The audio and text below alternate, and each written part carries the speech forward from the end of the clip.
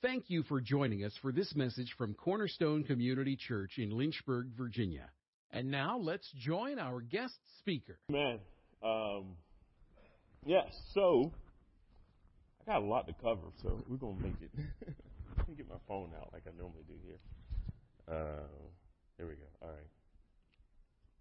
I just want to make sure I keep track of time. I'm not texting anyone. Not yet, anyway. But isn't God good, you guys? God is awesome. And I don't know if you know it, but he loves us so much. When you really catch hold of how much he loves us, you just begin to love him and want to exude his love because he has loved us so much. And I'm learning that the older I get and the more I get to know him, the less I know. But then what I do know is that he loves me. In spite of my faults and frailties and all the baggage that I come with, he still loves me. And when I don't do right, he still loves me. And when I do right, he still loves me no less than when I didn't do right. So who does that? Sometimes our love is dependent on how well someone does or treats us, and it can change from day to day based off how you love me or what you do or your mood. But God's love is consistent. He loves me when I do right, when I do wrong. He still loves me.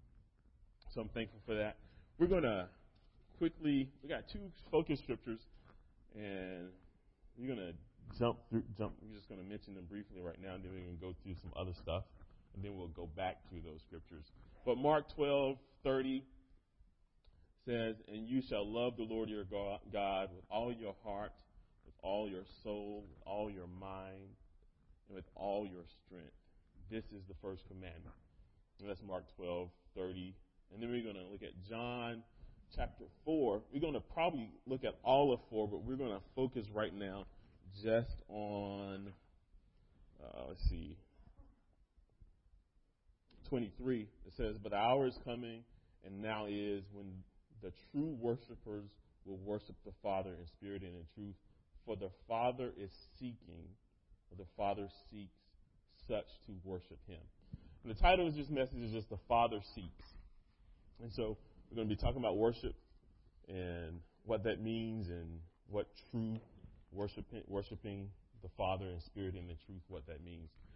Let me have to move some things around up here. All right. So I think they may post how I study.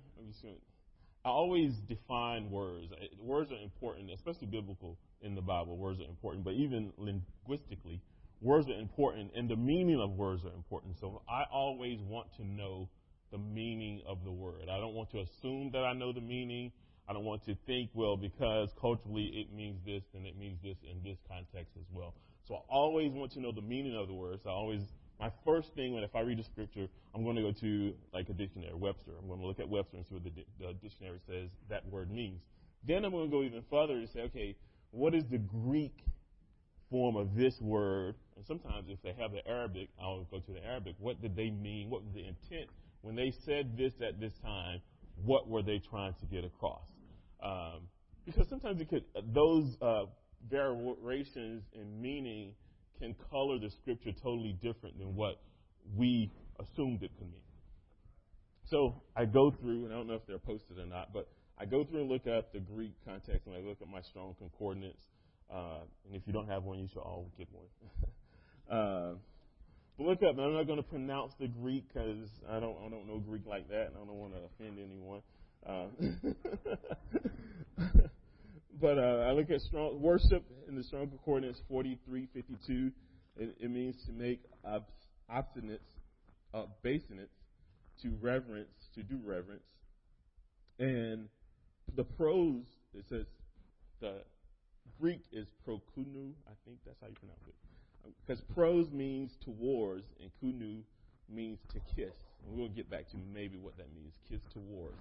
Worship in the meaning is to kiss towards.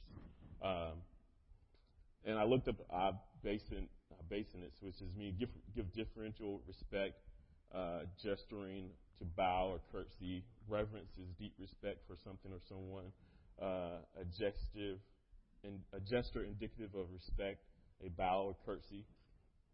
A worshiper, as in John 4:23 talked about, is akin to prokinou. The Greek word seek is zeteo, I think. Signifies to seek for, to strive after, to endeavor, to desire. I looked up the word spirit. Spirit is pneuma, denotes the wind and breath.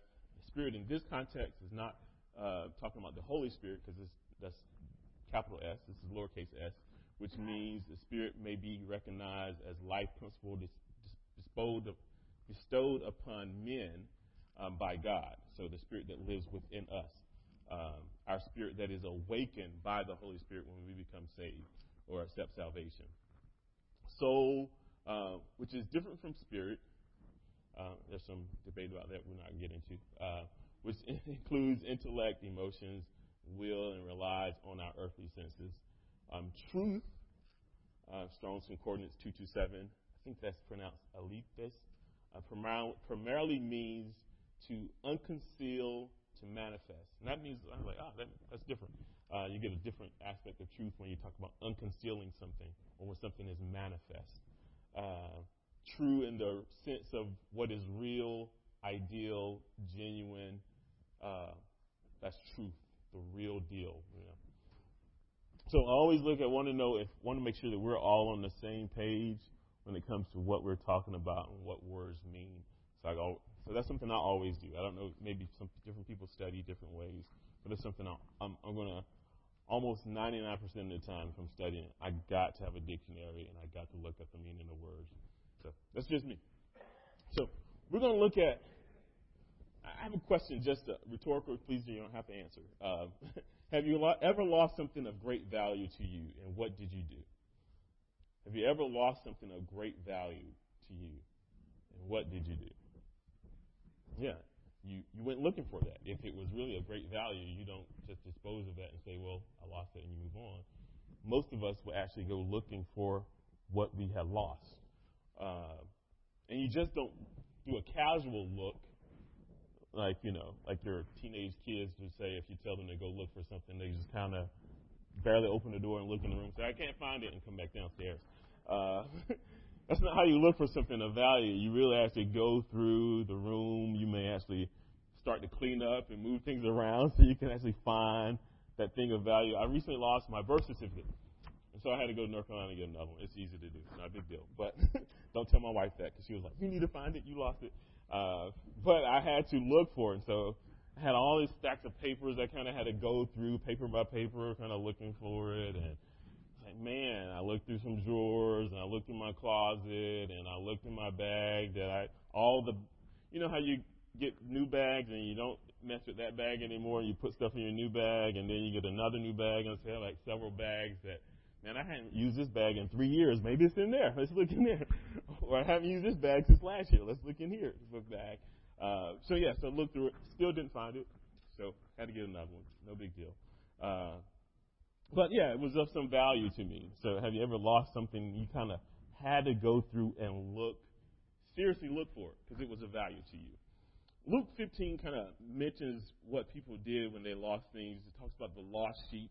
The shepherd who had lost the sheep, he had the 99, he went looking for the one. It talks about the woman who had lost a coin of great value, and she searched the whole house, and she swept, and she finally found that coin.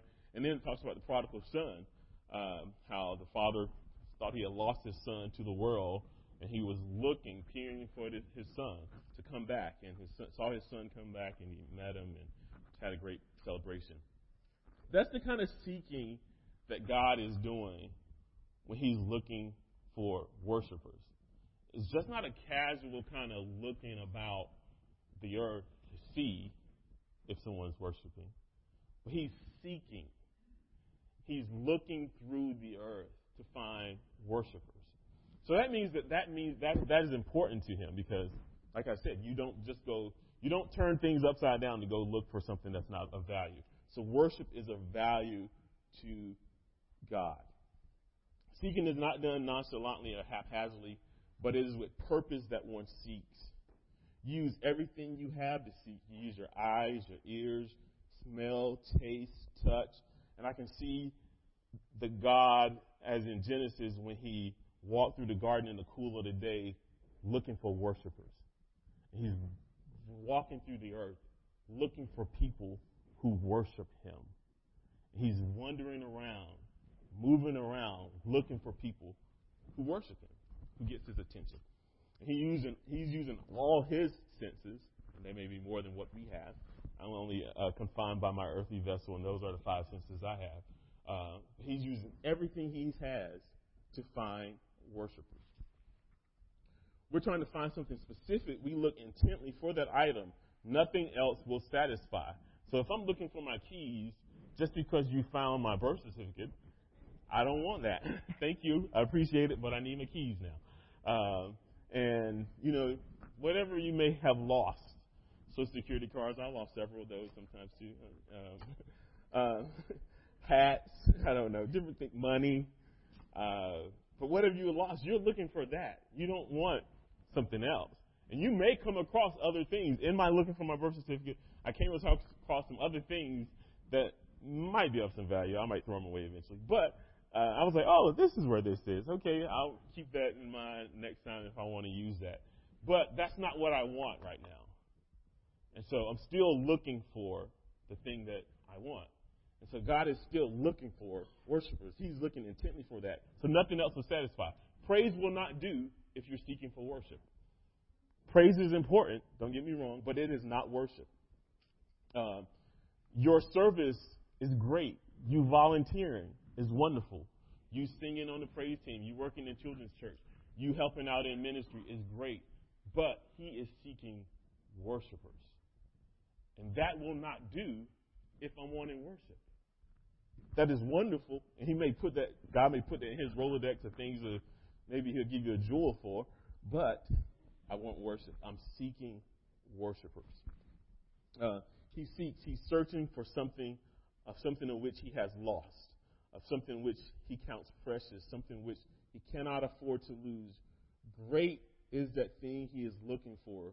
There are many things that we cannot think of letting go. Others may overlook the lost thing. He cannot. He must continue in his quest to find worshipers.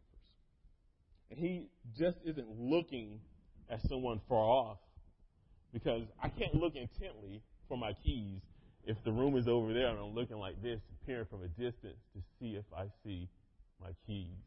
No, I have to go up into that room and get close to finding what I'm looking for. And he's coming as a father. So it says the father seeks. So he's coming with the attributes that we have relationship, and I'm coming to you as a father. I have fatherly love. I've come to you with fatherly resources and rights as a father. I have power and care as a father, just like the prodigal son's dad. He wasn't just looking aimlessly for anyone to come. He was looking for his son. So just not any visitor coming would satisfy his need to see his son. And so that is what God is doing. He is seeking us and looking for us to worship him. He's looking and seeking for worshipers. And nothing else will satisfy. Worship is not a slow song. This is not the amount you place in the offering basket, which is important. Worship is not volunteering. Worship is not simply lifting your hands or kneeling. Worship isn't praise. Because it is commanded in Psalms that everything that has breath praise the Lord. And even the rocks will cry out. So praise is commanded for everyone. But he's looking for worshipers. I don't need to look for praisers, because I command everyone to do that. That's nothing special, even though I do want you to praise. Don't get me wrong. Praise God. But I am looking for worshipers. Yes, some of these things may be acts or expressions of worship, but they do not define what true worship really is. God is a God of hearts and souls, not rites or rituals, however numerous or gorgeous or beautiful they may be or what you may do, but it does not satisfy the need for true worshiping. It may look good, it may be intellectual, it may be pictorial, it may be beautiful to the eyes and ears, but it is not worship. And it may gratify our need to feel like we've done our due diligence in giving worship, but we do not dictate what worship is, God does. And so, just because I feel satisfied, and I came in church and I lifted my hands barely, and I sang along with them a little bit, that I've done my duty for worship for the week, and I'm good. That does not fulfill. That is not what God is seeking, diligently looking for, and says that there's great value in. It's more than just that. It may include that, but there's more to it as well. Worship is a full life response to the object of our worship. When we truly worship something, it affects the way we live, it affects what we do, how we do it, where we do it. It is life-changing when we worship. It is not confined to space or time. It is not restricted within these walls. It is not necessary to have a band and a praise and worship team behind you to do worship. It is a matter of the heart expressed through a lifestyle of holiness. If your lifestyle does not express the beauty of holiness through the extravagant and exaggerated love for God, extravagant and exaggerated love for God. When is no set time. It's not confined to just Sundays. Where? It's no set place. It's not confined to your church or temple or your house. You can worship anywhere, everywhere, at any time. How do you worship? True worship is that inner man, and everything else doesn't matter. And we just sang that song. Nothing else matters. And nothing else matters when we worship. Because He is the object of our affection. And nothing else can compete with that when we truly worship God. No one around me will bother me. Your kids won't. Everything falls off. It doesn't matter because I'm in the presence of the Most High God and I am communing with Him and I'm worshiping Him. The only thing that is required is a heart that is broken. Not bended knees, but a contrite heart, and truth is required for worship. Truth means that we worship based on truth that includes God's principles.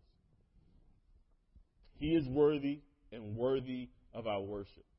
It includes the truth about our circumstances. It includes the truth about who God is. It also includes the truth about who we are in light of God. We worship in joyful circumstances. We worship when there's difficulty. We worship when we have problems. We worship God. No matter what. Worship. He's seeking that. It is not dependent upon how you feel. It is not dependent upon what's going on in your life. It is a constant that worship gets you in the face of God. To worship God in spirit and in truth is to declare that God is worthy of our reverence. We worship God based on truth of who He is and who we are and the truth of what God can do. Our heart is inclined towards God in its submission to Him. We worship God when with our attitudes, actions, and words declare that He is worthy. So, let's go back to John 4. We're going to unpack some of those scriptures in light of what worship is and what Jesus is really saying to this woman at the well. So starting at John 4 and 1, it says, "Therefore, when the Lord knew that the Pharisees had heard that Jesus made and baptized more disciples than John, talking about John the Baptist. Though Jesus himself did not baptize, it was his disciples who did the baptizing. He left Judea and departed again to Galilee, but he needed to go through Samaria. And it's interesting, so I picked up on that. He said he needed to go. I'm reading through the, I think this is the New King James Version. It said he needed to go through Samaria. And so I was like, why did he need to go? He could have went around it, I guess. But the word says he needed to go. And I have to think that he knew who he was going to meet in Samaria, and he knew that he needed to speak to that woman at the well. So he came to the city of Samaria, which is called Sychar. I think that's how you pronounce it. Near the plot of ground where Jacob gave to his son Joseph. Now Jacob's well was there.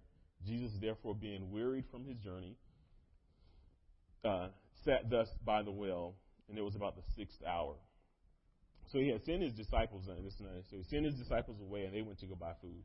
But he would stay there by that well. And another thing that spoke to me was Jesus got wearied from his journey. So Jesus, even in his deity, he still was limited by his human body, and so he became weary, just like sometimes we become weary in our journey. So he sat by that well. So there was a Samaritan woman that came to draw some water. Jesus said to her, "Give me drink." For his disciples had gone away to the city to buy some food. Then the woman of Samaria said to him, "How is it that you, being a Jew, ask a drink from me, a Samaritan woman?" Now, if you know any kind of history about the Samaritan and Jews, they didn't interact with one another. So it was shocking for the Samaritan woman to even have an exchange with someone Jewish. But they did. It was shocking, one, Jews and Samaritans didn't speak. Secondly, men normally didn't speak to women if their husbands weren't present during that time. And then also that they would be at that well in that hour, because normally they went earlier in the day and later in the day, but not in the middle of the day. So all of these circumstances, I think Jesus knew what he was doing, and he set this up for this woman. And so the woman says, "For the Jews have no dealings with the Samaritans." Jesus answered and said to her, "If you knew the gift of God and who it was who says to you, 'Give me drink,' you would have asked him, and he would have given you living water." Then the woman said to him, "Sir, you have nothing." So this woman is confused about what he's asking, because he's like, "You have nothing to draw water with, and the well is deep. So you come to me asking for water, and you don't have anything to draw water with. Where then do you get this living water? Are you greater than our father Jacob, who gave us his well and drank from it himself, as well as his sons and his livestock?" So he's saying, now, are you greater than Jacob and the people who own this well, that you're going to get water from this without having to draw from it like other people have? And Jesus answered her and said, "Whoever drinks of this water will thirst again," talking about the well water. "But whoever drinks of the water that I shall give him will never thirst again. But the water that I shall give him will become in him a fountain of water springing up into everlasting life." And so the woman is a little bit confused. She says, "Sir, give me this water that I may not thirst, nor come here to draw again." So the woman is interested in this, because surely I would want the water that I wouldn't have to thirst, and then that I wouldn't have to walk out and actually toil to get anymore. So Jesus said to her, "Go, call your husband and come here." And the woman answered and said, "I have no husband." And Jesus says to her, you have well said, "I have no husband," for you have had 5 husbands, and the one whom you are now have is not your husband, in that you spoke truly." So the woman, perceiving that, hey, how did he know my business like this?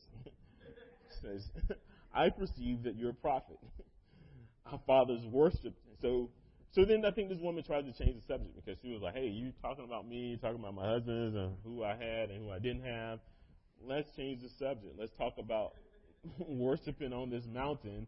And the Jews say that you worship in Jerusalem is a place where one ought to worship. So she was like, "Okay, you try to call me out. Let's change the subject. Let's move on." And Jesus said unto her, and this is verse 21, "Woman, believe me, the hour is coming when you will neither on this mountain nor in Jerusalem worship the Father. So this talks about where we worship. So it doesn't matter. It's not going to be on this mountain or in Jerusalem. That's not going to matter. You will worship what you do not know. We know what we worship, for salvation is of the Jews. But the hour is coming, and now is, when true worshipers will worship the Father in spirit, for the Father seeks such to worship him.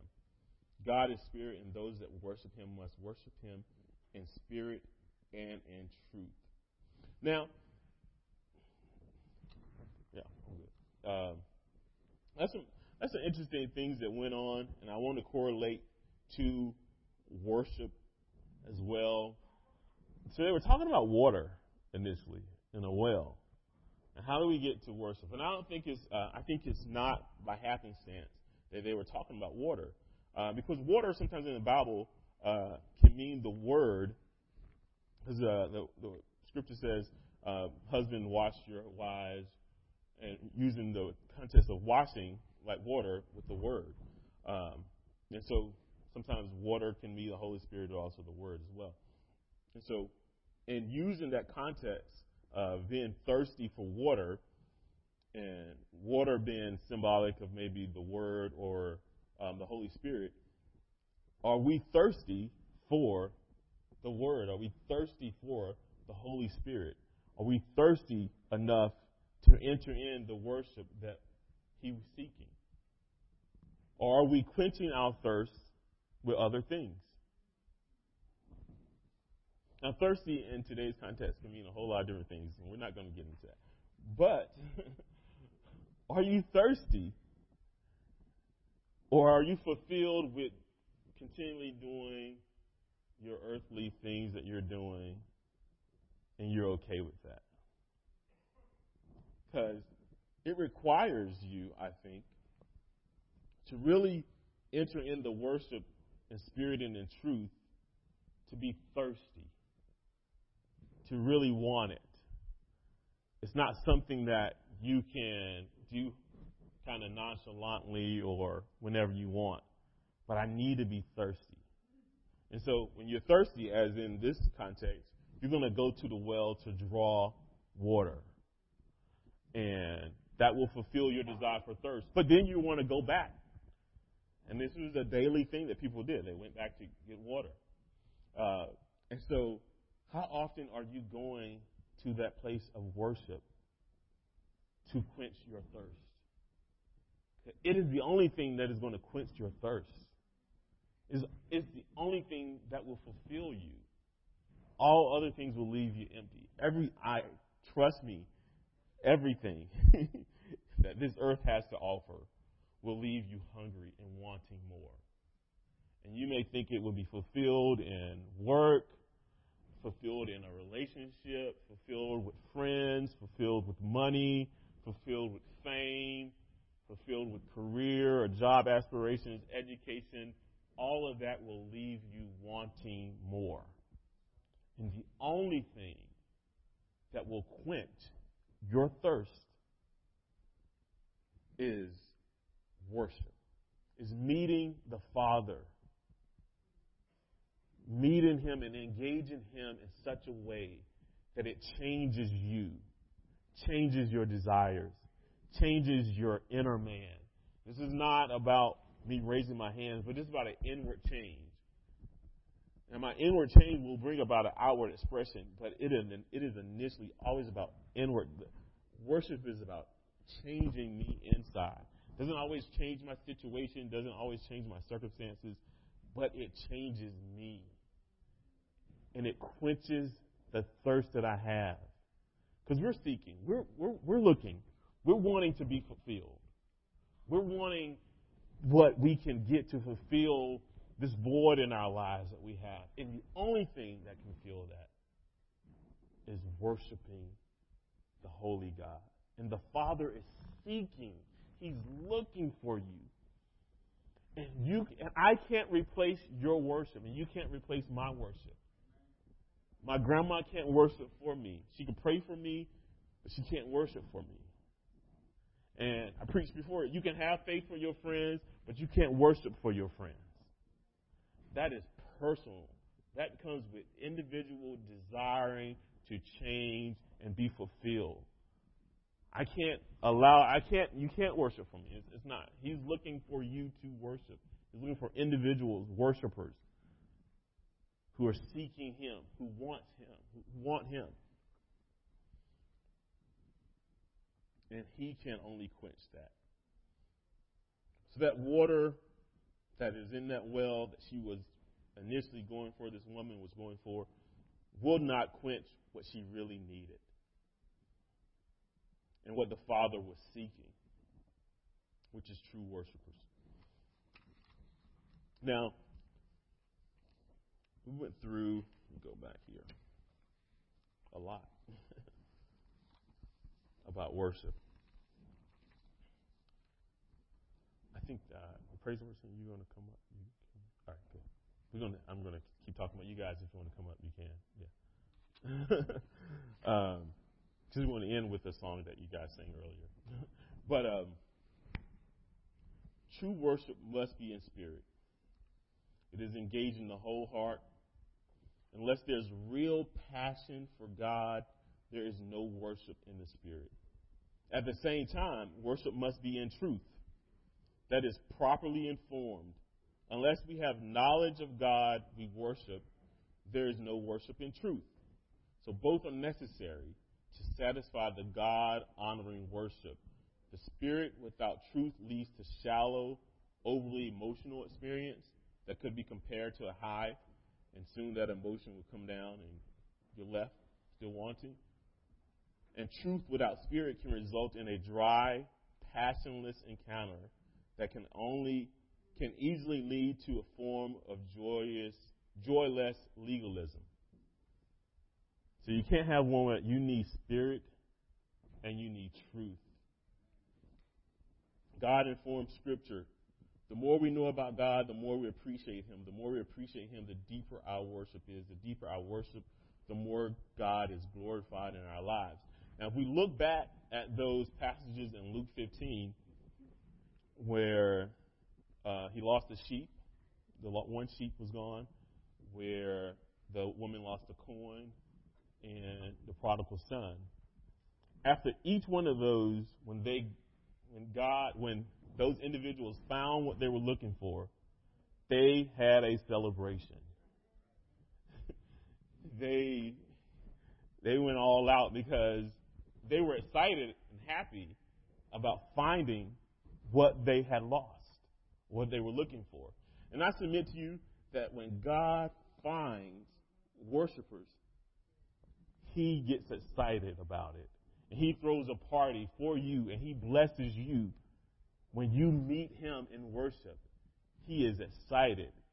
And the angels in heaven are singing, hey, we found another one. And you may have 99, but He's still looking for one more. And is there another? And is there another? Is there another worshiper? Is there another worshiper out here? And He may gather some more, and He's still going to go out and say, hey, I know there's more out here. I don't have everyone. Is there another worshiper? You can stand to your feet. He is looking for worshipers. And so I submit to you today that you be challenged to enter in and worship Him in spirit and in truth, not just with intellectual knowledge and not just with overzealous zeal and emotion, but with a balance of both. And not just here in these walls, but everywhere you go. Let your worship impact where you are and change your environment. Amen. Thank you for listening to this message from Cornerstone Community Church.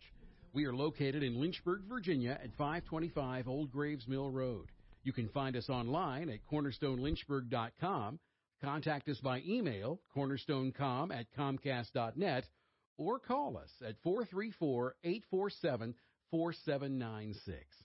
We pray the Lord bless you and keep you. The Lord make His face shine on you and be gracious to you. The Lord lift up His countenance on you and give you peace.